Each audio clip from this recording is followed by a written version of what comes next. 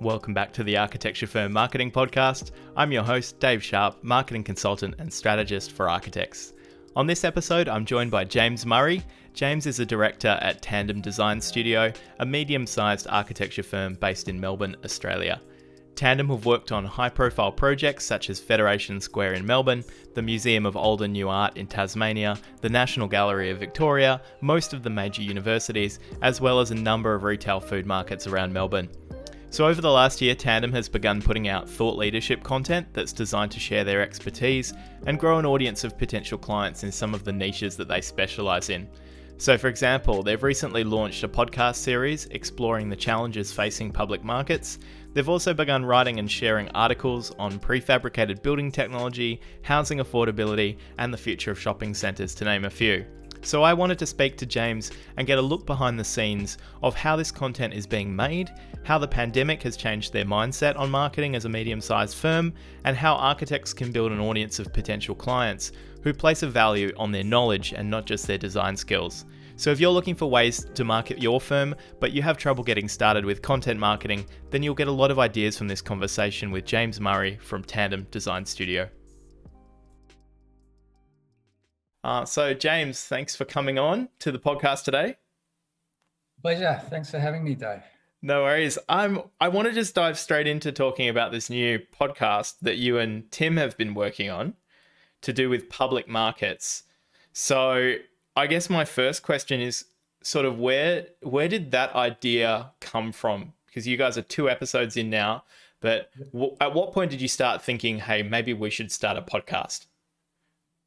I think part of it was having a bit of spare time during lockdown and thinking about some of the things that we'd been working on as part of a broader review of where we were heading as a practice. And so once we actually started doing that, we started realizing that there's probably a body of knowledge that was kind of stored away in our heads and on computers that we'd never really put out in the public realm. And I think we were interested in sharing that information, but also it was a really useful exercise for us just to actually collect all those thoughts together and try and put it into some kind of structure.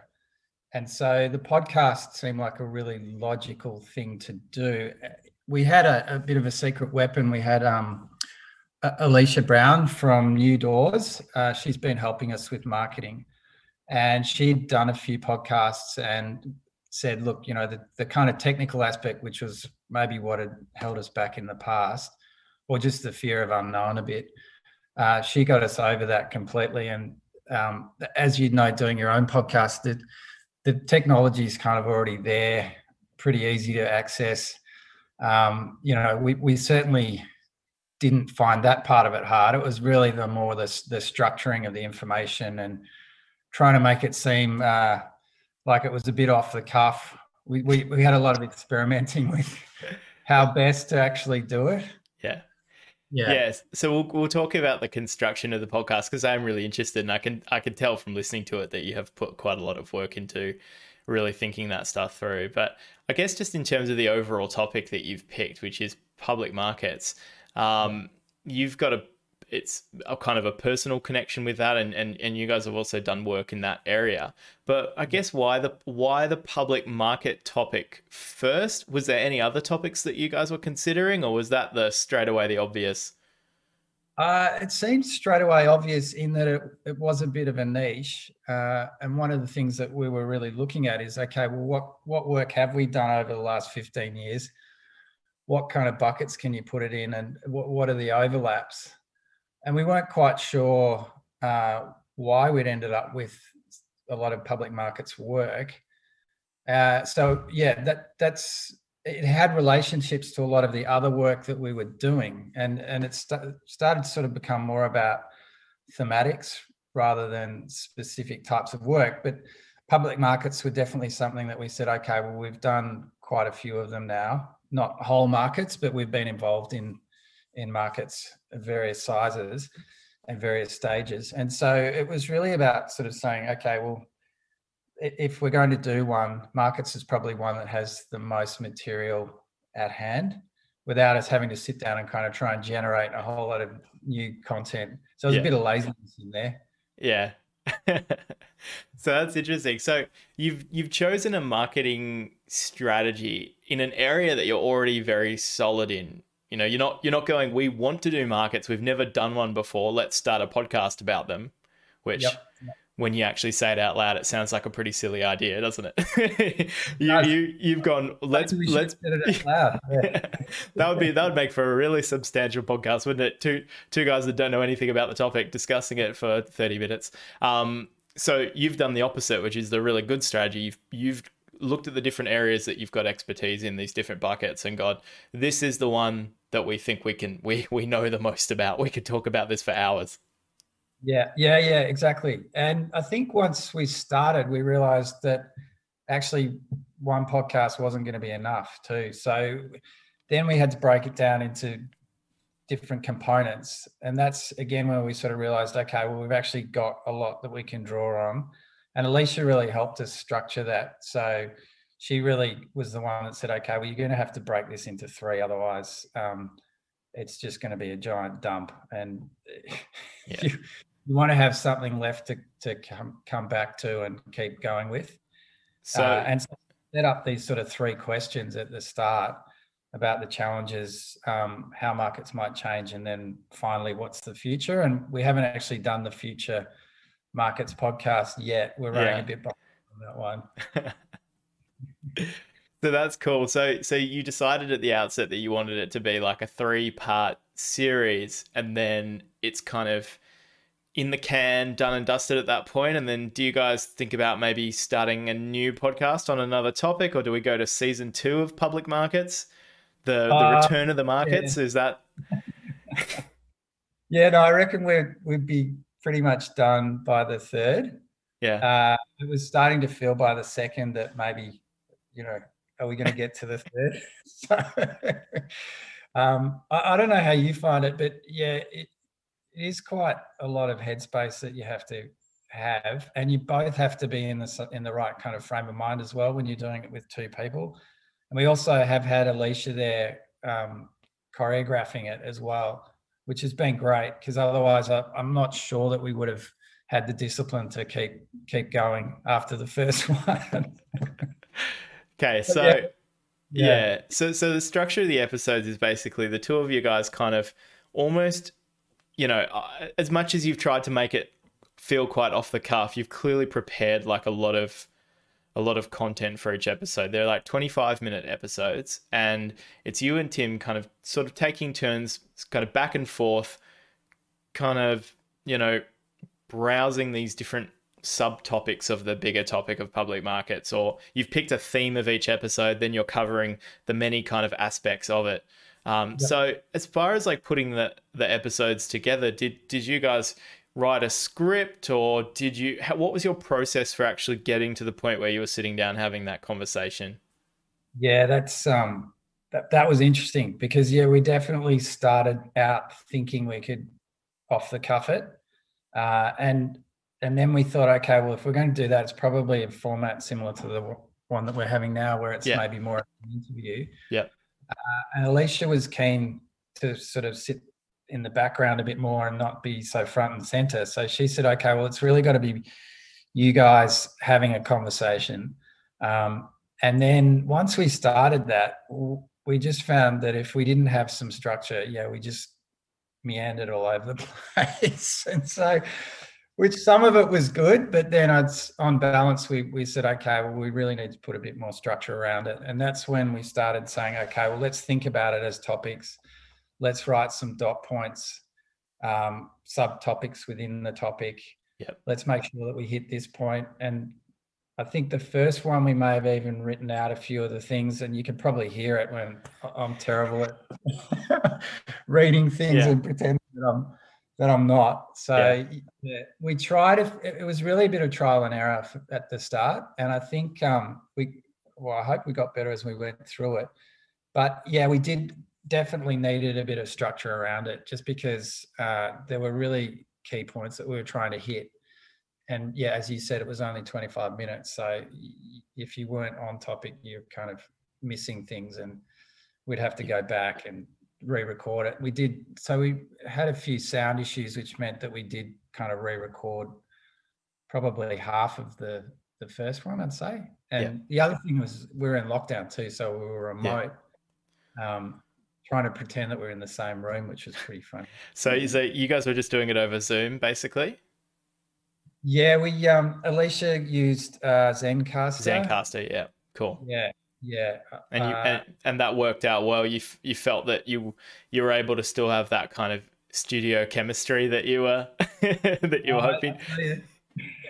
As much as you can. I mean, I don't know how you found it, but I've certainly found it pretty difficult, the online stuff. Yeah. Tim and I sort of been working together long enough that we managed to find that chemistry. But yeah, there were moments where we were both kind of looking at blank screens and the sound wasn't working very well. There was a lot of feedback going on when we initially did it too. So we ended up buying a proper microphone, which was pretty good investment. Oh, that's good. That's great. Using it now, actually, but yeah. Oh, no, that's fine. It doesn't matter. Okay, so you're going through this, and then you're recording on Zencaster, then it's getting edited down and getting produced and all that stuff. Interested. Okay, so the stuff that you've picked to talk about in the podcast, where you guys are you're really dropping the knowledge, like quite kind of in-depth knowledge about this area. Who was you're obviously when you're doing that, you're obviously deciding what level of complexity are we going to go to on this topic, and you're probably thinking about framing that around who's listening to it, right?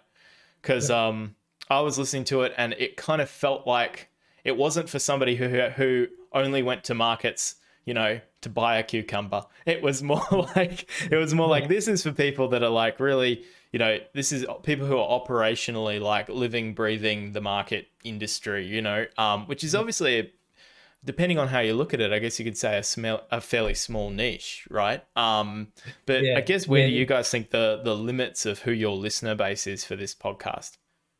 Yeah, no, I mean, you're spot on. If someone downloaded the podcast thinking we're going to be talking about what fruit and veg is this week, they'd be pretty disappointed. But yeah, we didn't want to get too technical either. So in terms of the people we were pitching to, it was really people involved in markets, whether that be people actually working at markets, or perhaps more so we're thinking about people who are considering how you might start a market. Not to say that we had the knowledge to explain to someone how to do that, but we've certainly been around people like David O'Neill from PPS and others to see what might be involved. And so they were the kind of people we were thinking, hopefully they'll be listening. If not, it's probably not a bad exercise for us to consolidate our thoughts. But yeah, people that are actually working at markets, I think hopefully there was enough in there for them to kind of take away things from that without it getting to. We tried to keep it very deliberately not architectural. And that's always hard as an architect, as you know. And so, yeah, we weren't pitching it at architects in any way. We also tried not to sort of start out with, okay, well, we're going to get a job out of this, because there's just no way of knowing that. And the kind of things that you'd say to try and win work aren't necessarily what we had on the podcast. So we tried to keep it as honest as we could, not pretend that we sort of knew things that we didn't. And yeah, keep it quite conversational in tone, but make sure that we got into enough depth that someone who was interested in markets would find it kind of meaty and want to keep listening to it. Yeah. Okay. So you mentioned a couple of really interesting things there. And the first that I want to ask about is this idea of we didn't talk about architecture. Now, that makes sense to me from a making a product that people want to listen to standpoint. That, if it was all just about, I want you to talk to me about where you separate what you guys are talking about in the podcast from what you would talk about if you were deciding, okay, we're going to talk about the architecture of the markets. Yep. How do you sit with this idea that we're architects, architecture is our skill set, that's what we're kind of about, but we're going to do a podcast where we don't really talk about architecture? How do you get to a place with that where that feels natural and makes sense, like you've got a clear idea of what your job is there? Yeah. So this has taken a long time, I think, because you just naturally, instinctively want to talk about buildings and quality of light and materials and all those things that excite and interest us as architects, and are also interesting for people using a market. But the thing that we found with markets is there's so much sort of misunderstanding around what architecture can do and be for a market, that we wanted to kind of dispel a few of those myths, and not sort of add to that by saying, okay, well, we're architects, we're going to talk about markets. So here's how you should design a market, and a market should look like this. And, all those kind of, I get arrogance, one word, but, that sort of egoistic approach where you're the architect, the best layout for the market. Markets don't evolve in that way, and generally design has been seen as something that's actually quite counter to markets. So I think what we wanted to show was an understanding around a process for designing a market that could involve architects, that would actually be more than just a pure kind of aesthetic design exercise. And so that was something that's, it's taken a while to kind of get to that point. And I think the temptation to sort of go, oh, here's an amazing concept we did for a market in Sydney. Aren't we great? What does that actually mean for someone who's thinking about a market? They look at it and they go, okay, well, there's some nice design features there, but actually, how do the logistics work? How does the circulation work? How does the flow work? How does flexibility work? How does expansion over time work? Those aren't, maybe they're not super sexy in some ways, but if you don't understand those things and can talk about them, I think architects will always be dismissed in that arena. And you can point to examples overseas and go, oh, look at Barcelona. They've just got the most incredible 42 markets that have all been redeveloped. And some of them are absolutely stunning pieces of architecture. But if you're a market person who's thinking about redeveloping here in Australia, that's a long way away in terms of the kind of things that people do with markets here, and also the way that markets tend to develop here. They don't, generally not starting with a clean slate. Often they're, like Queen Victoria Market, they're evolving over time and incrementally. So they're quite different sort of design exercises, if you like. So I think it was about thinking, well, what's actually useful as designers? How can we kind of prove our worth to these clients or these potential clients? And what have we learnt on our other projects that we can bring to that's beyond just sort of a bit of a sales pitch around design is the answer for everything. And I think, because we actually had a statement from David O'Neill, who I mentioned before. He said, architects kill markets. That was his just... And then we were in the audience when he gave that talk, and I went, oh, crap. Maybe we should leave this talk and just not even consider. We'll let ourselves out. Yeah, that's right. We weren't putting our hands up at question time. So sort of when you start with that statement, well, how do you bring people around? Because yeah, sure, if some architects have come in and kind of completely ruined some markets, but the potential to be involved in that process is something that we were kind of really fighting for. Yeah, that's great. So, and you touched on this earlier that, we weren't trying to think of it as how do we win a job out of this? And I think you've just kind of accepted that it may or may not work out. And it sounds like you've got an attitude of it probably won't work out. But that's actually, in my opinion, helped you because it's allowed you to just kind of like have a much more, well, we're doing one anyway. Whatever happens, happens. How do we make it as good as possible for the people who are going to listen to it? We're not as concerned about what the payoff might be for us. And I think in doing that, you've actually produced something a lot more successful. Is that how it feels? You're kind of like, and well, I guess firstly, is that kind of how it feels? But secondly, how do you have the drive or the commitment to create something when you've kind of convinced yourself, I'm not I'm not necessarily going to gain something in the short term from doing this? So two separate questions, but I want to kind of, Yeah. Well, maybe the last question first. yeah. So the it's really the long game, and I think what we got to after we sort of had this rethink, which I mean you touched on earlier, it was pretty recent that we'd actually started thinking about marketing and what are we doing and what should we be doing, and really we had no strategy up until I'm going to say a year ago. It was just work comes from somewhere. We seem to get a lot of referrals. And, you know, Ray Brown, who you've had on your podcast before, has helped us a lot with this. He's been with us for longer than a year, but it's sort of only sunk in the last year. We're a bit slow. And it was really about, okay, well, we need to be thinking about the kinds of work that we want, and we need to be getting out there and trying to actually build a brand around that. And that's a slow thing. And it's not a case of just, you know, whiz bang graphics. How are we going to differentiate ourselves in a really competitive market?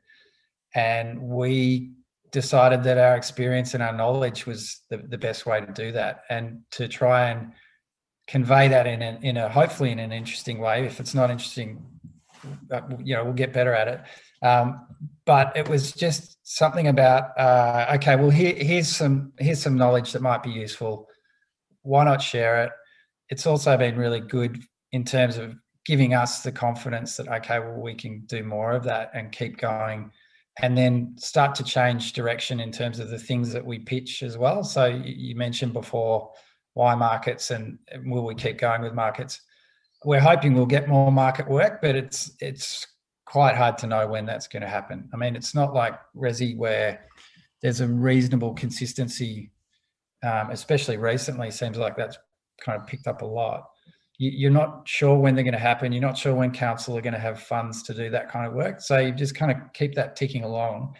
But at the same time, we've built up this approach of, okay, well, sharing thought leadership was one description, which might be a bit over the top, but in that small field, you know, if you can show that you're actually thinking about some of the things that are impacting and affecting clients, then that's something that we thought was really worthwhile. And it was back to that conversation about not going to meetings and meeting people, having a coffee and expecting to get a job at the end of it, you know, which when Ray first started helping us with marketing, that was, I couldn't understand that. I said, well, you know, if I'm going to have a coffee, I'm going to get something out of it. So, Yeah. I mean, you know, just doesn't work that way. I mean, I was listening to one of your other podcasts where you were talking about the percentage of people that are actually looking for work at that time, at any one time, is so small. So you can't expect that you're going to have coffee with them at that magic moment. So having this I guess back catalogue of things that we've been thinking about and working on, and continuing to develop that content, it's taken a long time to realize that that's really important as well. So that we've got to actually stop doing some work once a week and get on our podcast, even though, you know, it is a struggle sometimes, because there's so many competing interests in an office. Yeah, how do you manage time to be able to work on this stuff? Because you guys haven't just gone, all right, we're going to do some marketing. Let's get somebody to have a look at the website and let's start posting a bit more often on Instagram. You've not done that kind of surface level stuff. You've just jumped straight in the deep end of the pool and gone, all right, let's start a podcast. Let's start working on some blog posts. Like you've reached straight for the most like time consuming options you could possibly find yourself. So that must have been a kind of a big change, and obviously the mindset and the enthusiasm for it sounds like it's there, and you guys have gotten past the planning phase and you've got stuff that's out and you've got good people that are helping you and everything. But as far as fitting it into your lifestyle at the practice and how you work as directors, and do you guys carve out, like, do we have marketing day? Is there like no, spot on. I mean, we have sales day and we have marketing day, and they're both 2-hour meetings one on Tuesday, one on Thursday. And Alicia's at the marketing meeting. And sometimes we bring in Ray as well, but Katie from our Brisbane office is also there. Yep. And so we don't have a lot of meetings, the three of us together. That's one of them. And so, yeah, that's become really quite formalized. And again, the whole sort of structure once we went into lockdown felt really constricting at the time when we first started doing it. But it's been a good thing, I think. Now that we're back in it again. But that, we now have that in the calendar every week, and we got into the habit of doing it, and now we keep doing it. And it was very much the same when we started doing board meetings. It's just, you have to have that time no matter what's going on. So yeah, it's not a whole day, it's just a couple of hours. Yeah. But then we have separate recording times for podcasts, for instance. Yeah. So you guys do an actual weekly, so have a sales meeting as well, but you'll have a weekly 2-hour meeting. Right. Okay. That's quite cool. On marketing. Yeah. And that'll be Alicia, and Alicia's, we've got a running list of things that we're trying to do, and we're looking at having her more involved this year, as we seem to be getting a bit busier now, which is great. Yeah. Things are picking up again. So we've sort of realized we're going to drop the ball if we're not really careful and we don't allocate enough time to other people. So we've also got someone in the office who's helping Alicia. And so Alicia's been doing quite a bit of the content in terms of saying, right, okay, guys, well, if we're going to talk, we've recently won a social housing project. And so Tim wrote a piece on that. Alicia wrote the draft, and then Tim reviewed it. So we've got a kind of process in place. Often it's an interview format first. We found it's great because you can just do what we're doing now and let it all go.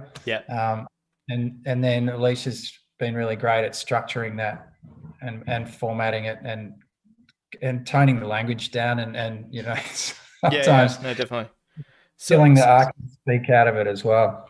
Yeah, so I've just looked at some of the other topics that you guys have come up with on some of these blog posts. You've got like what shopping centers can learn from public markets in a post-COVID-19 world, which is kind of tapping in. It's sort of a echo of the podcast, I guess. And then you've got this other one, high-rise contagion, cabin fever, and housing affordability crisis, exploring a new take on the Scandi solution. So you're picking kind of a mix of sort of related things, but these are some of the written articles. And I guess strategically, like where do you sort of separate what becomes what's better suited as a written article versus what's suited as a podcast? Potentially, or another format. I'm not sure what other kind of plans you guys have in progress at the moment. Yeah, well, then there's probably the third thing is just the more typical, how do you talk about a project? And we're trying to reframe that right now. So that's been an interesting one. It's like, okay, well, previously we had a website that was just a total encyclopedia of everything we'd ever done, including, and how do you find any of it, and what's relevant, and what are the thematics became more interesting to us. And so I think the podcasts I'm not exactly sure yet how we're going to distinguish between podcasts and written pieces, because sometimes I think they're going to have overlaps. But yeah, I think the other thing that we're really keen to do is start to actually look at the projects that we've done and talk about them in a way, again, that's more informative around things that we've learned, lessons that we've learned, responses from clients. So what are the things that they've found important rather than necessarily us? I mean, the glossy photos are always going to be there, but beyond that, what's actually sits behind that project, and what was the process for that, and who were the other people involved? I think, that was something that was missing on our old website. It was just, my God, okay, that's quite a lot of projects. Well done. So yeah. So I was actually going to ask about that as well, because you've basically you've created almost like written summaries, and anybody that's listening can go to Tandem Studios about page and just have a look. So there's kind of these really succinct written summaries of stuff that you've got in progress, and then you've got like our list of like our best hits or our best of or something like that, where you just got, you know, 4 or 5 of your what you're kind of calling your best projects, or I suppose your like milestone projects. And then there's kind of you can't even find like a project section of your website. Like the portfolio in the traditional sense has basically just been chucked out the window. And so now you're kind of turning them into almost like essays, right? And that's how they're, and I think you touched on something really interesting there, that it's kind of focused more on the story behind the story. So if the project is kind of, you know, is a response to COVID or whatever, then it's a COVID story. And if it's a, you know, like it's more of like, what's the narrative, what's the thing that's actually driving this project, or what's our main challenge, it seems like. So that's quite an interesting way to do that. So Yeah. are you gonna upload your old projects, or are you just going, hey, the glossy photos, they're over on Instagram if you need them, or is that Well, yeah, that actually, that there's a lot in that, what you just said, I reckon. So I think the idea that the website is the sole platform now is completely dead. And that was where we started. We said, okay, well, why do you even bother going to a website anymore? And I've got a mate, Andrew Ashton, who's a really, really talented graphic designer, but he's a great thinker. And he just said, okay, what do you want this website to be? And he gave us 3 options, because he knew if he just gave us the one, we'd go, no, sorry, mate, that's way too radical. But he basically had one that was fairly close to what we had, one that was sort of halfway there, and then one that said, bugger it, get rid of all the projects, and just put down some key themes that Tandem are about. And everything else can live somewhere else. And if you want to, you can add to it later on. But let's just kind of clean the slate and just have a series of cycling images that were meant to be provocative as well. So not hugely provocative, but more provocative than some architectural websites, which it was about asking questions as much as saying, okay, well, this is what we think. And yeah, the little bits of text a lot of that was actually Andy. So he's been involved in our practice long enough to be able to really kind of distill some of the things that Tim and I were interested in. And once he started to do that, we kind of got on board with it and said, yeah, right, well, let's take that tone of voice, which was a bit different from, I think, what you would have got if you just started with Tim and I. It had a succinctness to it that I think we would have struggled with. But once he set that up, we said, okay, well, that really works. So let's keep that short piece of text with each image, just punchy and a couple of lines. And then, yeah, LinkedIn's become something where we put a lot of our effort in terms of the longer format pieces. So we'll always post an essay on there. But I think the thing you said before about, well, where's the portfolio? We're going back and reviewing which projects we really think are important now and why are they important, and how can we bundle those together too, rather than just saying, here's a house in Albert Park, here's one in Kew, yeah, or wherever. Probably not Kew. So what are the thematics that run through those projects? And it might be that a residential project and a multi-residential project and a piece of work at a market can go together. And that's pretty much one of the tactics, and it's not always successful, that we use when we meet clients, is to really talk about the fact that our range of work isn't singular in focus, and it's there's quite a lot of overlap between those different areas that we work in. And it doesn't always work. Some people go, oh, why would I choose you guys to do a house when this guy's done 50 houses and that's all he does? And I get that. I mean, but yeah, we haven't. So that's the way that we've rethought the work that we've done, I suppose. yeah, yeah. So your approach is kind of interesting, because you're not just picking a niche in the sense of like pigeonholing yourself in something and going, we only do this from now on. Tandem is now the public markets architecture firm. That's it. That's us from now on, and we're going to double down and put all our chips right there. But you're also not avoiding going into depth in these specific niches. So you've got these kind of deep vertical niches that you're putting a lot of expertise and info into, but then you're managing multiple niches at the same time. So you can kind of become a specialist in these different areas or communicate like a specialist, but nobody's looking at you and going, "Oh, they only do one thing." So you're kind of living proof that, there isn't a danger to going, we're going to spend a lot of time on this one particular area and creating content about it, communicating about it. So you guys weren't afraid, like at any point launching the podcast, for example, people are just going to think we just talk about public markets all day. Did that concern ever come up, or were you pretty much sure from the beginning that's not going to be an issue? I think we thought we wanted to just sort of see how it went. I guess it was a bit of an experiment. And the thought was, well, we could follow it up pretty quickly with another series of podcasts on another topic. Yeah, we can fix it. We can fix it. Yeah, that's right.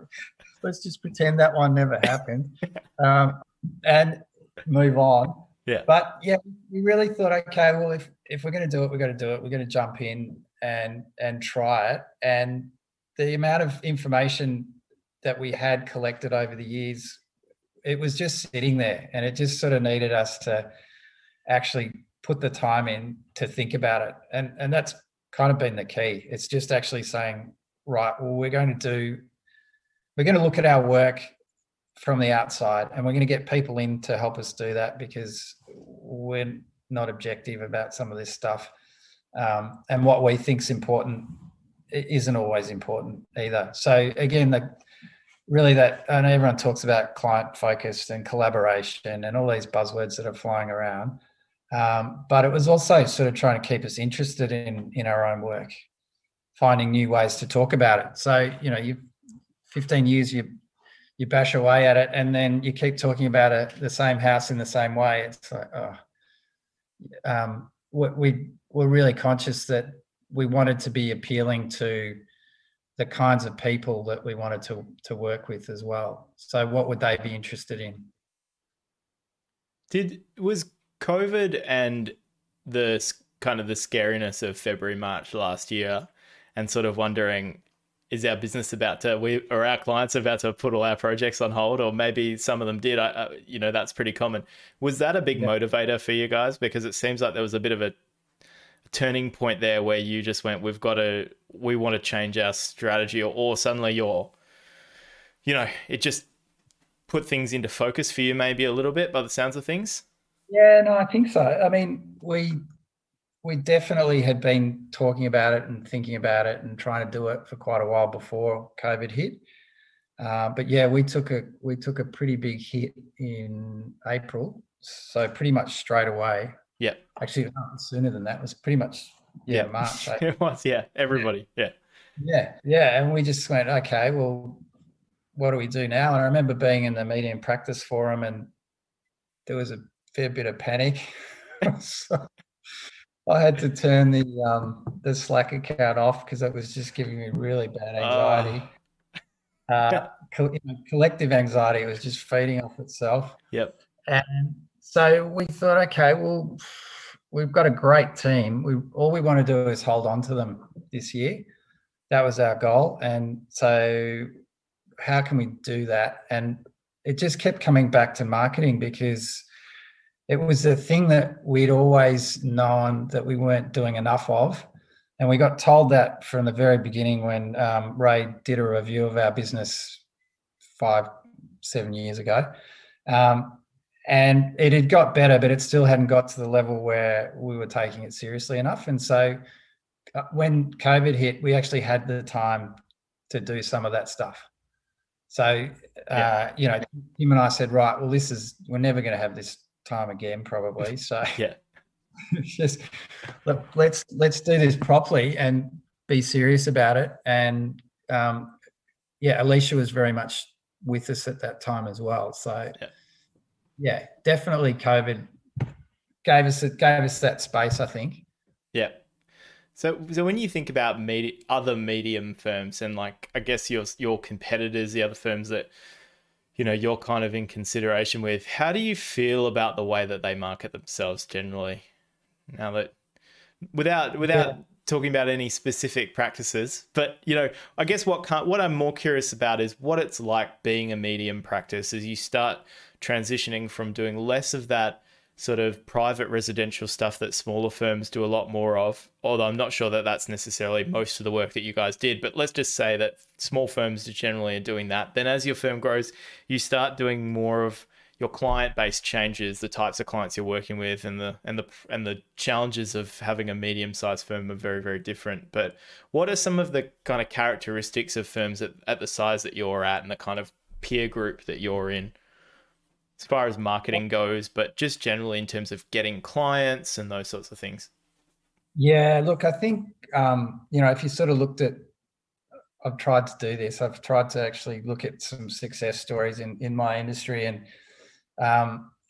older firms like the DCMs and there was a pretty straightforward line between going from small to big, and it often seemed to work with the personalities in the firm. And so your classics DCM, where you had the artist, the accountant, probably shouldn't call him the accountant, but anyway, the business guy. Yep.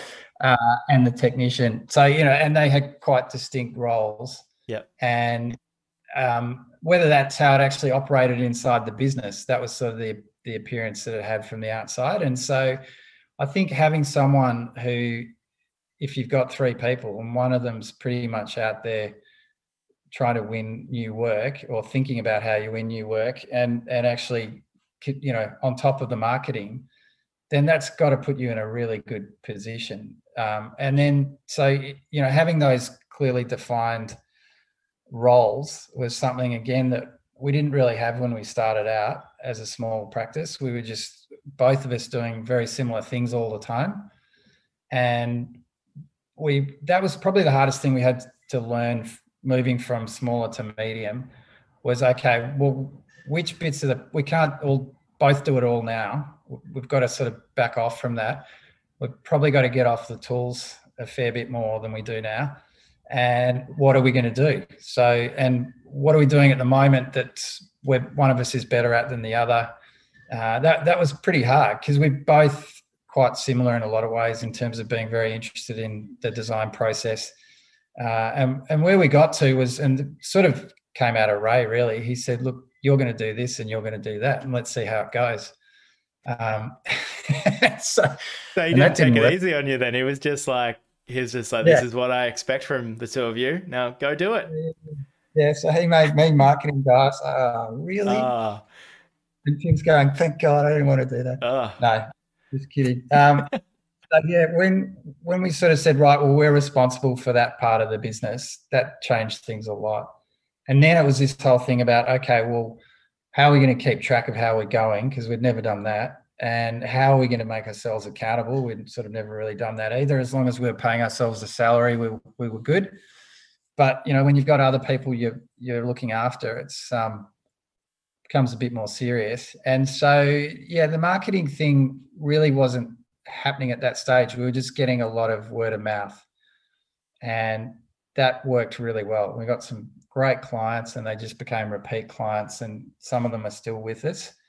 And they're gold, and you always want to have those. But yeah, the thing that changed everything was really just this appreciation that we've got to spend time designing the business rather than being on the tools. And there was a real moment where, and it's only been quite recent, where we've changed software platforms, and Tim and I just aren't effective anymore on that.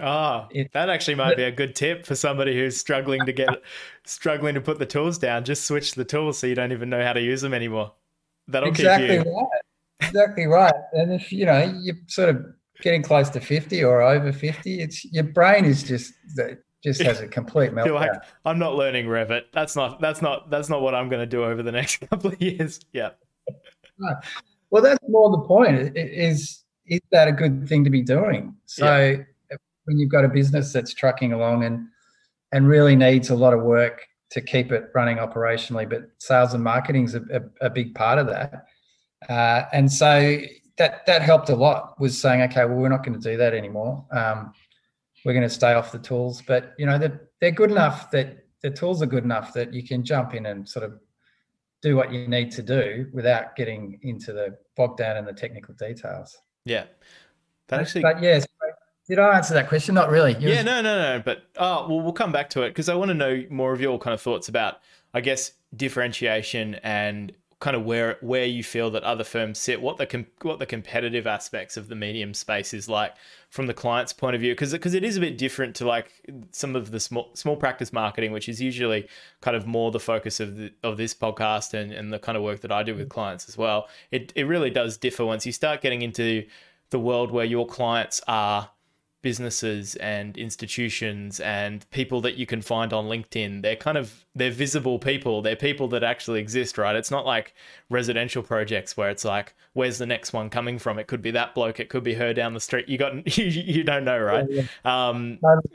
Yeah.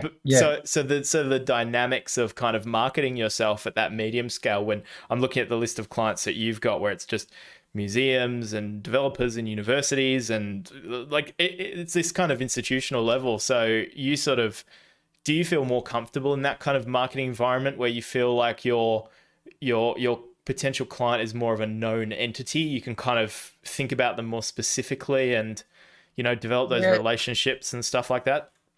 Yeah, for sure. I mean, it's still really difficult though, because say, pick a university, for instance. Yeah. You kind of do your homework and work out, okay, well, this person's in property services and this person's important and da-da-da-da. And I've done the wire. I've had people up on the wall with strings connecting them. And you're kidding me. No, I haven't. But you could do that if you wanted to. But this is another thing that Ray's always said, is it's got to be face-to-face. And to sort of be sitting in the background and thinking that you're going to put the pieces together. So getting the face-to-face conversations is key. And how do you do that? And cold calling, I mean, who doesn't have nightmares about that, right? I mean, so you shouldn't be doing that. That's the other thing. It's always there's got to be some connection there. Yeah. Otherwise, why would you take the call? I mean, yourself, you don't take a call if it's someone you... Yeah. So you guys are doing the sort of the in-depth thought leadership content marketing at your Tuesday marketing meeting, and then you're planning out your cold calls for the week on Thursday at your sales meeting. Is that the idea? We saw that you downloaded our podcast. We would love to chat if you've got 15 minutes. But how do you I'm kind of jumping all over the place in my line of questioning here, but how does sales work for you? I mean, you have a sales meeting and you're going, cold calling's not our thing. So what is your kind of approach, or what have you found is sort of helpful? I guess pre-COVID, then post-COVID, we'll kind of probably talk about those things separately. It comes back to that question about, well, what do you have to offer that's useful? And if it's just a sales pitch, well, forget it. But if you've actually got something that you can think of that's informative and helpful, and maybe not even useful at the time, but might be useful down the road, it's actually getting in front of the right people more than once. And that I remember a friend saying, because he just got published the first time any of us had sort of been published, and I said, this is freaking amazing, you're going to get so much work. No, come on, you got no idea what you're talking about. It just doesn't happen like that. It's got to be a slow build up, and it's got to hit you from different directions, and maybe at a certain point, if you've got enough of that kind of critical mass out there, they pick up another magazine that's got something in there, but maybe it's not a whole piece, it's just a reference, and that triggers a memory of something that you did, and then maybe you got a chance.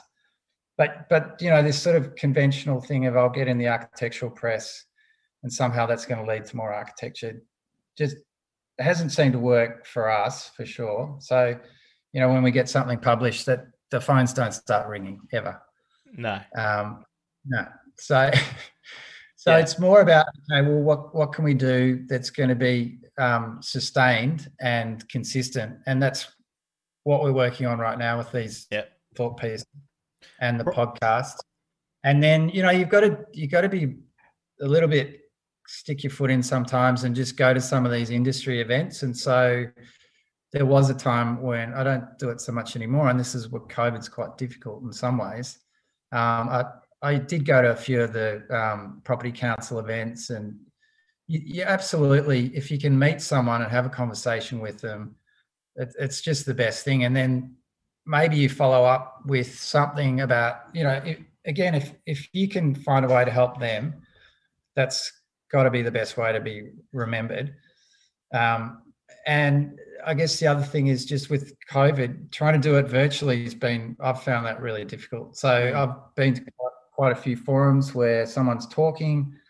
I've done one where you give a talk and the feedback is just not there. It's just, there's brutal. A bit of chat going on. It's brutal, isn't it? And I hate it. Well, I like it because I find it a lot more comfortable kind of giving a webinar than doing like an in-person lecture. But it is tough afterwards when you just had a bunch of grey tiles and initials and you had no idea whether anyone was nodding, smiling, taking notes. You can't register any of it, and you go, did I do well there or did that go terribly? You don't even know. I've got no idea. It's kind of horrifying, right? Yeah, a little bit. Yeah. At least we're not doing stand-up. I mean, that would just... I know. But stand up by Zoom, I mean, it's just as tough, right? You just don't know. Okay, cool. So that face-to-face stuff and going to those events was helpful. But your point about having kind of that multi-pronged approach and lots of touch points with people over a long time and build that trust and that brand recognition and everything. And it doesn't just happen overnight with one thing, right? It's more of it's an ongoing consistency type project where you're not trying to extract projects out of people on that first, you don't turn up on day one and go, okay, I'm here to do business, guys. Where's the projects, Yeah. I got another meeting to go to if you haven't. Yeah. Yeah, exactly. Yeah. That's interesting. I think that guys doing it really, really well out there. And the thing I notice about them is they've developed this brand. Who's that? Sorry? That's quite... there are guys I know that are out there that are our size that are doing it really, really well. And it seems to be just this consistent approach to building a brand that, look, it's probably very curated, but some of them, it doesn't feel like that. It feels like they just keep doing good work, keep getting it published, but then putting their thoughts out there on whatever medium, Twitter or Instagram, or but consistently. Can you mention an example? I think I was thinking of KTA. I think do it really well. Yeah. And I think it's also having different tones for different audiences. So, for instance, Kirsten's on Twitter a lot. Yep. Which, don't always have to agree with what she says, but she's there and she's opinionated. Yep. And then there's Instagram is also, but Instagram's good, but it's doing something quite different. And I think that's the thing that we've been grappling with is, okay, well, if we're going to have something on Instagram, maybe the podcast image for the podcast isn't the most exciting thing if it's Tim and I. So what's the next post? And that's been something that we sort of struggled with a bit, I got to say, because I know it was one of the main issues because I was being pretty controlling about it. And so I've had to let go a bit and say, look, we've got to set up an approach here that means other people can do it. And, if that's a graphic consistency, that's great because Yeah. My anal retentive in me is fine then. Yeah, that's great. Yeah, but yeah, so that makes sense. Earlier when you were talking about kind of getting off the tools a little bit, as recognizing that the tendency to want to do that was a little bit of a restraint in the growth of your practice. And what's interesting is that you have straight away had a pretty good approach to the content marketing, in that you've thought it's probably best that I'm involved in this, right? And that might have been Alicia's recommendation, right? Because I think that any marketing person you're working with is going to tell you the marketing will be better if you're kind of at the center of it, right? But sometimes I do hear this from architects, this kind of thing of, can't someone else do it? Can I get it done for me completely? Like, can I just sort of be uninvolved from this? And I mean, that probably sounds crazy when we're talking about doing something like a podcast, but Yeah. you've been a good sport straight away in your content and gone, I'll speed things up a little bit with maybe by being interviewed, having somebody work on the copy, or getting us quite a lot of assistance with the podcast. But you've still in principle gone, I'm going to put time into this, right? So Yeah. would you agree with that idea that it's just, I guess, maybe speak to, for you, how important you feel that it is to, even though you're trying to sort of delegate things as much as possible, but to still be involved in it. And you mentioned sort of being a bit of an anal micromanager, but maybe not so much on how it gets shared on Instagram, but in actually like making this really quite hefty content in the first place. Yeah, look, I think it's got to be authentic, right? And if you're outsourcing it completely, I just don't see how you can bring that level of detail. And especially if it's fine if you're just talking about producing images, for instance, and a single line of text. But if you're actually going to start to talk about the things that are really sitting in behind the projects, the only people that know that are the people that worked on it. And so, I just think, yeah, you'd be kind of crazy to expect someone to be able to do that. But at the same time, doing it all yourself just wouldn't have worked for us either. Because, Tim's a really good writer, for instance, and he could probably do it, but it'd just be that pressure on him to always be doing the writing. And I think the other thing was just having someone edit it that wasn't me. So sometimes we edit each other's stuff and, Yeah. I can't believe he did that. And what? That was perfect. What did he change that for? Yeah. But having someone outside who's, again, doesn't have the architect's goggles on, I think is really important. Yeah. Yeah, it's interesting. So I guess, in creating this stuff, I mean, you mentioned that you're doing things like sharing your podcasts on Instagram, but are there any other ways that you're thinking about? Say, for example, like, are you guys sending all this stuff out in an email to your old clients, or, you've got this amazing podcast about public markets, for example. So do you start sending that to people in the public market space that don't even, that have never even heard of you before, and you just go, hey, here's this new podcast? Like, what are you kind of doing to promote some of this stuff? Because you spend a lot of time making it, but then the promoting it is kind of just as hard, isn't it? Yeah, no, I think you've definitely hit on something. I mean, I don't think we pushed it very hard because I think we were a bit nervous about it, being our first podcast. So I think you're absolutely right. You should be doing that. If you go to all the trouble of making it, why wouldn't you sort of put it out there and try and target a few people as well? And so I think that's the next stage, is actually saying, okay, well, now that we've got a plan and now that we're actually generating content, what's our process for getting it out there, and is it working too? Because that's the other thing. So how do you measure the success of these things?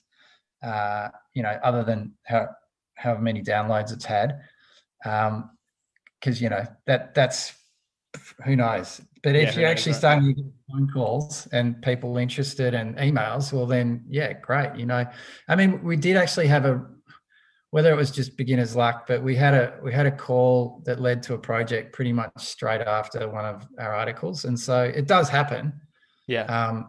And we couldn't believe it. That was just like, right, okay. I mean, that's pretty good. I mean, there's always a bit of beginner's luck, isn't there? But you come out with your first couple of articles and you got a potential client on the phone. That's pretty good. Yeah. Did that feel quite coincidental, or did the stars just kind of, they aligned perfectly? So what was the thing that this inquiry kind of, or this prospect sort of said to you, or did they have any comments about the article that they had read, or oh wow, I just read that article and I happened to be thinking Right. about Okay. a really similar.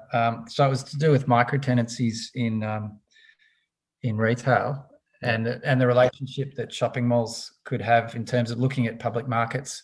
What are some of the lessons? And it was Wow. a shopping mall been thinking along those lines.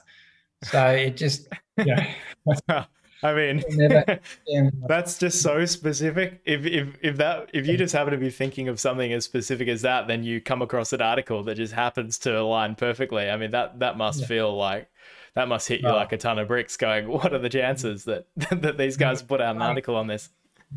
it was meant to be. Yeah, It was yeah. meant to be. Well, hopefully more of that sort of stuff keeps happening with the new series. And I'm sure it'll be interesting to see what you guys do to kind of, push it out there a little bit more, because you kind of mentioned that you sort of want people to discover it and come across it and everything. And I guess most of your existing audience isn't, the vast majority of them aren't involved in public markets, even though quite a few of them are. It's still not a big part of your existing audience. So do you actually Yeah. have any thoughts about that in terms of, we've touched a couple of times on this idea of, you've got public markets in a few other areas, like a few of these other little specialties that you're kind of sort of focusing on.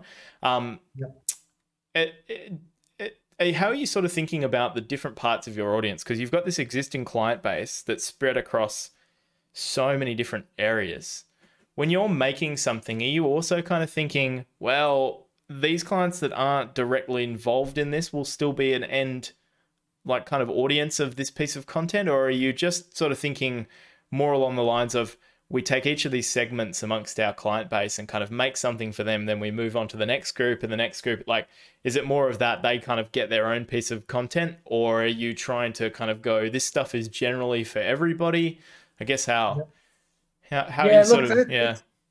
that's kind of really that gets to the nub of it, which is, is the market just quarantined within that small group of people? And who are the kinds of people that could think about markets?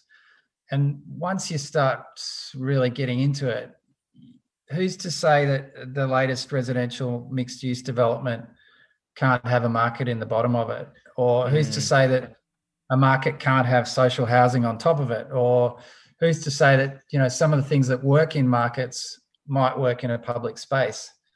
mm, And so who are the people that are thinking about those kind of projects, that maybe they didn't start with a market in mind, maybe they started with something completely different.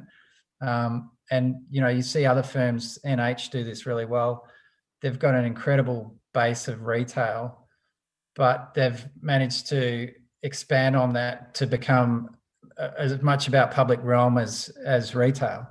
And that's, you see some of the projects that they do, and they're really bedded in retail, but then they've also got a really great understanding of public space and the connections between buildings. And so I think they're quite a good model of how, being quite targeted and focused on a particular area doesn't have to limit you. And I think a lot of what we're seeing now with the more interesting developments is that they're a mix of functions and programs, and that changes over time as well. So it's not just, okay, well, we're going to have this singular version of what this thing is. It's actually going to adapt and evolve, which is what markets do. So, it's like, what's the broader thinking that sits behind markets, and how can you apply that to other kinds of projects? And I kind of think that's the key, because otherwise, as you said, you've got all these silos that are yeah. disconnected. Trying to manage different Yeah. audiences that don't on the surface feel like they have very much overlap with each other at all. But that's interesting. Yeah. So you're saying that actually the way that there actually is more, there's potentially more overlap than appears at the surface, right? Yeah, There absolutely. the possibility Yeah. that certain types of clients could have this, they're looking, maybe they're broadening their thinking and the types of options they're looking at as well. So they're taking Yeah. in a broader range of topics. Yeah. It's quite Yeah. Yeah. interesting. Exactly. Yeah. And I think, I just think there have been some business models that you look at now that are changing and developing. And part of that is that they're really looking to other business models to feed off. And sort of, the shopping mall's the classic one, where who would have known that Amazon would be the biggest tenant in some of the American shopping malls? Mm. and what does that mean for these spaces, and how are they going to change? And you know that those people that are the retailers sitting behind it are thinking about it, but as architects, if we just say, okay, well, I'm only interested in that small part of retail that was shopping malls for the last 20 years, then I think you're in a bit of trouble. So yeah, it's about being a bit responsive in terms of the way that you think about your work and the kinds of work that you're looking for as well. Yeah, that's interesting. So as I'm imagining that kind of you're probably a lot busier now than you were in April last year, or that would be my guess anyway. That things are going a little bit better now. Then are you finding it? Do you think it's going to be tough to fit in? Like, what's your schedule of content looking like for the near future? I guess what's your sort of works in progress at the moment in this area? Do you kind of have multiple things at different stages, or is it does the way that you and Tim and everyone else prefer to work more of focus on one piece at a time from start to finish, then move on to the next one? What's your approach at the moment that you think is working? That was sort of the approach last year. It was, okay, Yep. we're going to do this, and then we're going to get onto this, and it was good, but it wasn't as fast as it needed to be. So what we're looking at now is really getting Alicia's involvement at a high level, and more of her time as well, so that we've actually got content happening, even if we aren't necessarily on it as much. I mean, so we'll be on it a similar amount of time, but we'll actually be generating more content. And part of that's about bringing others in the office onto it as well. And so I think the thing that we'd like to get to is where you really get more of it comes back to what you're saying before about Tim and I being heavily involved in the content. We'd actually really like to start to open it up to the studio. And I mean, to a degree, we don't want to have too many posts of Friday drinks, and I mean I think that's part of it, though. We have a great office, and we kind of want to show that off a bit, but we also are really keen on hearing some of the voices inside the office, and how you do that is something that we've still got to work that out, I think, but it's certainly, I think it's 4 or 5 different podcasts. That's my idea. So I think you and Kathy in Brisbane have a podcast. I think Tim and Kathy have their own podcast. You and Alicia have a podcast on, marketing. That's one possibility. That's one possibility. Yeah, exactly. And you guys just become a little media company over there. Yeah. Actually, just quickly on Kathy, because we haven't really spoken about her much so far in this meeting. But you've got another director in Brisbane, is that correct? And that's what Kat, and she started with you and Tim in the last year. Yeah, Katie's been working with us on and off. A long time. It's really been, so she's based in Brisbane. And has really been. Has more of an urban design background, and also really strong ties with academia. So we've had projects where she's been helping us on the projects, and then last year we said, okay, well, let's have a proper crack at trying to get Brisbane up and running. And we have an office there. The timing wasn't great, obviously. So we set a spot up there. It's a co-working space. Katie's there. The idea was to win work and start the office up and get a graduate and really launch the thing. And we've had some really interesting nibbles, and we've done a couple of feasibilities and small projects, but we haven't had enough work there to really sustain a full-time office. And so this is something where, again, the marketing, we haven't done a lot of marketing around the Brisbane office, and how we do that and when we do that, and we need to get onto it. It's something. It's in the pipeline. Yeah, very much. And I think the thing, again, having a bit of extra time with COVID really helped us decide that that's something that we want to put a push on. And Katie's been generating some fantastic content. Yeah. And yeah, it's been great to be able to pitch for different kinds of work because we've got Katie's skills in the team now as well. So some of those bigger urban scale projects. Yeah. Yeah. And so through the content, she's hopefully able to start building a base there for you guys in those some of those areas of the industry. Just Yeah. to start that process. Yeah. I mean, it is a bit difficult because again, it's a competitive marketplace up there, and you're starting out. I mean, it's taken us 15 years to get to where we are. Yeah. But, yep. Yeah, it doesn't happen overnight, right? Launching in a new city from like starting off in one person in a co-working space and building up to eventually a full office there, I guess is where it's absolutely. And it's really that thing about, okay, well, are we going to go that traditional trajectory that we went on? When I say traditional, we didn't really do the more typical start with family houses and then get bigger and bigger resi and then multi-res, and because we had commercial clients pretty much from day one. So National Gallery and also Federation Square, we had connections there. So that really helped. But having said that, it's kind of like those clients lasted for a while, and then we did a period where we did quite a few houses and extensions. So that was delayed. But I think the thing is, you look at Brisbane, you go, okay, well that's one road, and that's probably not easier, but I think winning a house job's different to winning a job at a uni. And what do you have to do to win a job at a uni if you're a new office? That's kind of the question.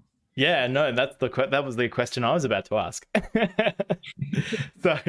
So because I think that's the interesting part, because I think you're talking about this traditional path that evolving slightly bigger and bigger and bigger projects, starting from, grandma's patio all the way up to, eventually the museum or something.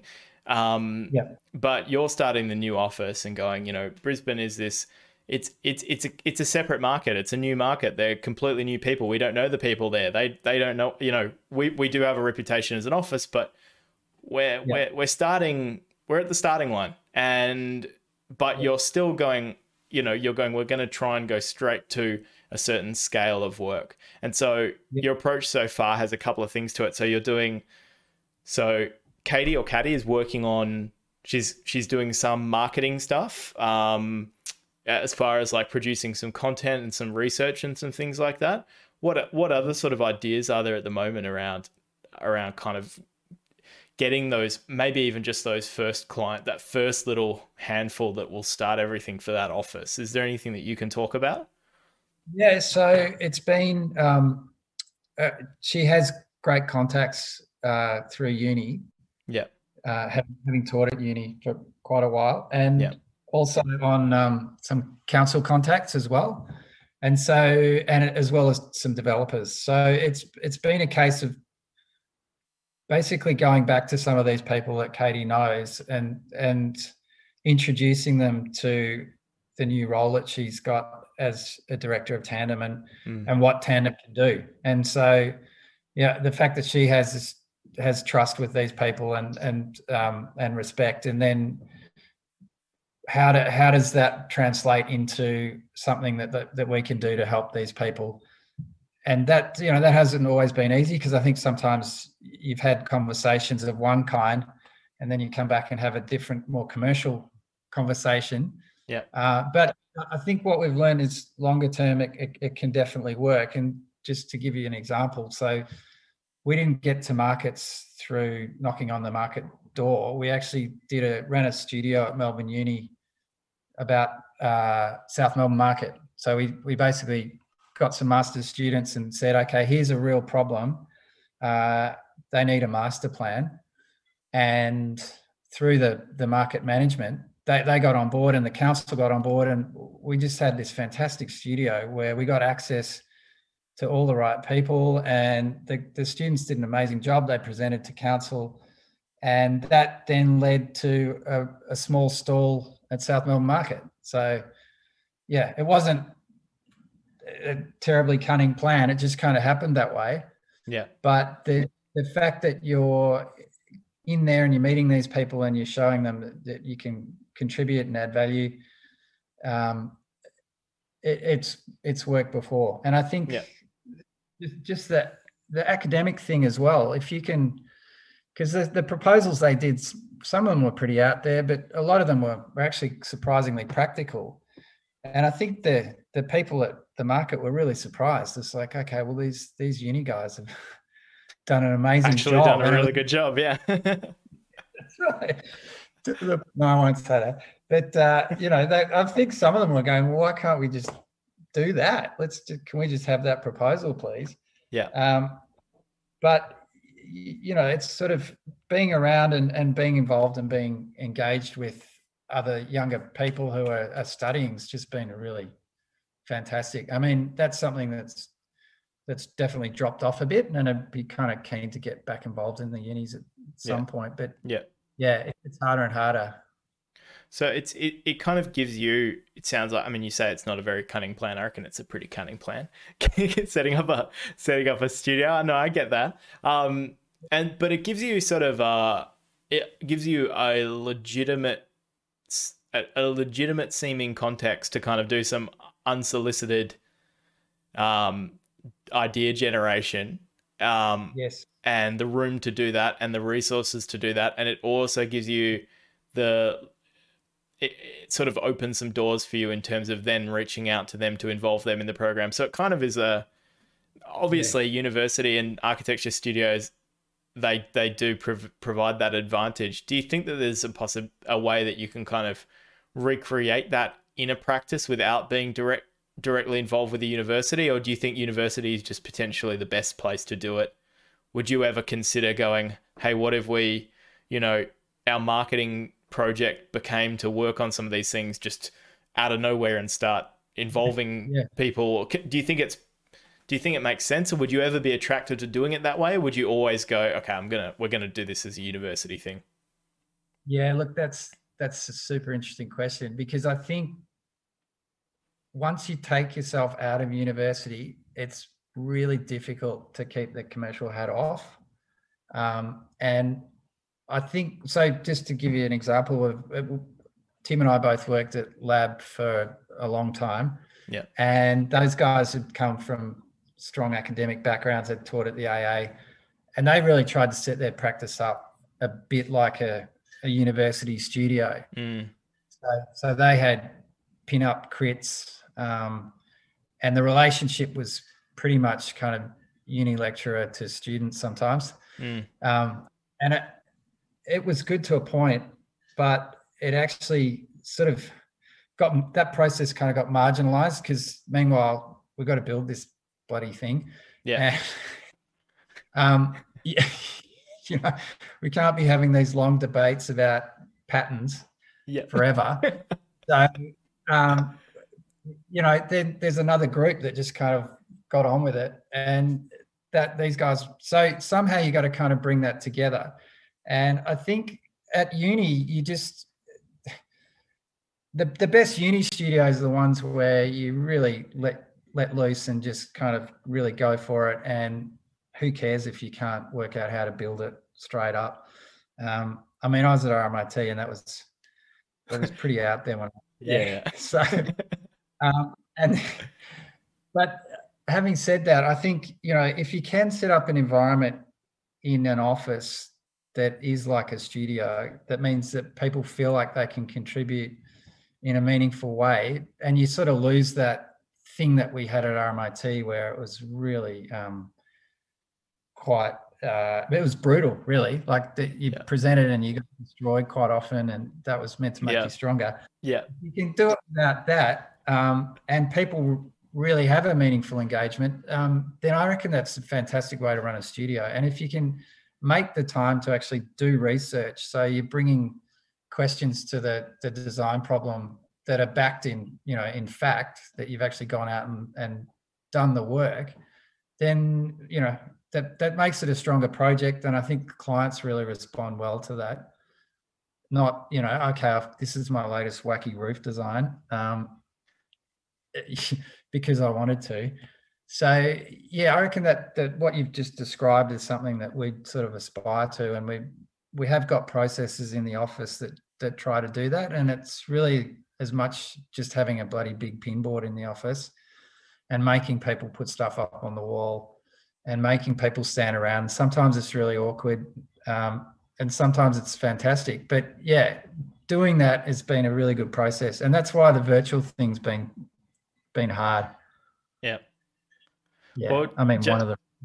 I like that because I think that just almost a good place to leave it, because I think it ties back into what I think I'm seeing that's so good about the marketing content that you're making is that it reminds me of that studio stuff, that research stuff. It is kind of allowed to be a little bit non-commercial, and as you pointed out earlier, if you were to treat it completely commercially, you'd probably ruin it. So Sure. almost by creating that little bit of separation, that's how you create that quality and try to make something that is good and has some substance to it and has ideas. And I also, you touched on saying earlier that you're actually using it as an exercise to consolidate your ideas. You're actually benefiting from it and treating it like research in a way as well, even though it's doing something which on the surface is quite simple, making a podcast, but you're using it as a way to sharpen your own ideas in the studio. That's probably why you haven't promoted it. You guys have gone, we've got everything we need out of it. It's up there. We're happy with it. Guys. Yeah. James, thank you very much for coming on. We'll have to do it again sometime. Yeah, pleasure, Dave. Thanks for having me. That was great. Well, that was my conversation with James Murray from Tandem Design Studio. If you want to follow Tandem and catch all of their new content, you can follow Tandem Design Studio on Instagram or go to tandem-studio.net. You can also look up their new podcast, Tandem Talks, the Public Markets podcast, on your favourite podcast app. And if you'd like to learn more about me or the consulting work I do with over 100 architecture firms around the world, then you can visit vanityprojects.com. I really hope you enjoyed this episode of the podcast and this conversation with James, and I'll see you again in 2 weeks for another episode. Thanks.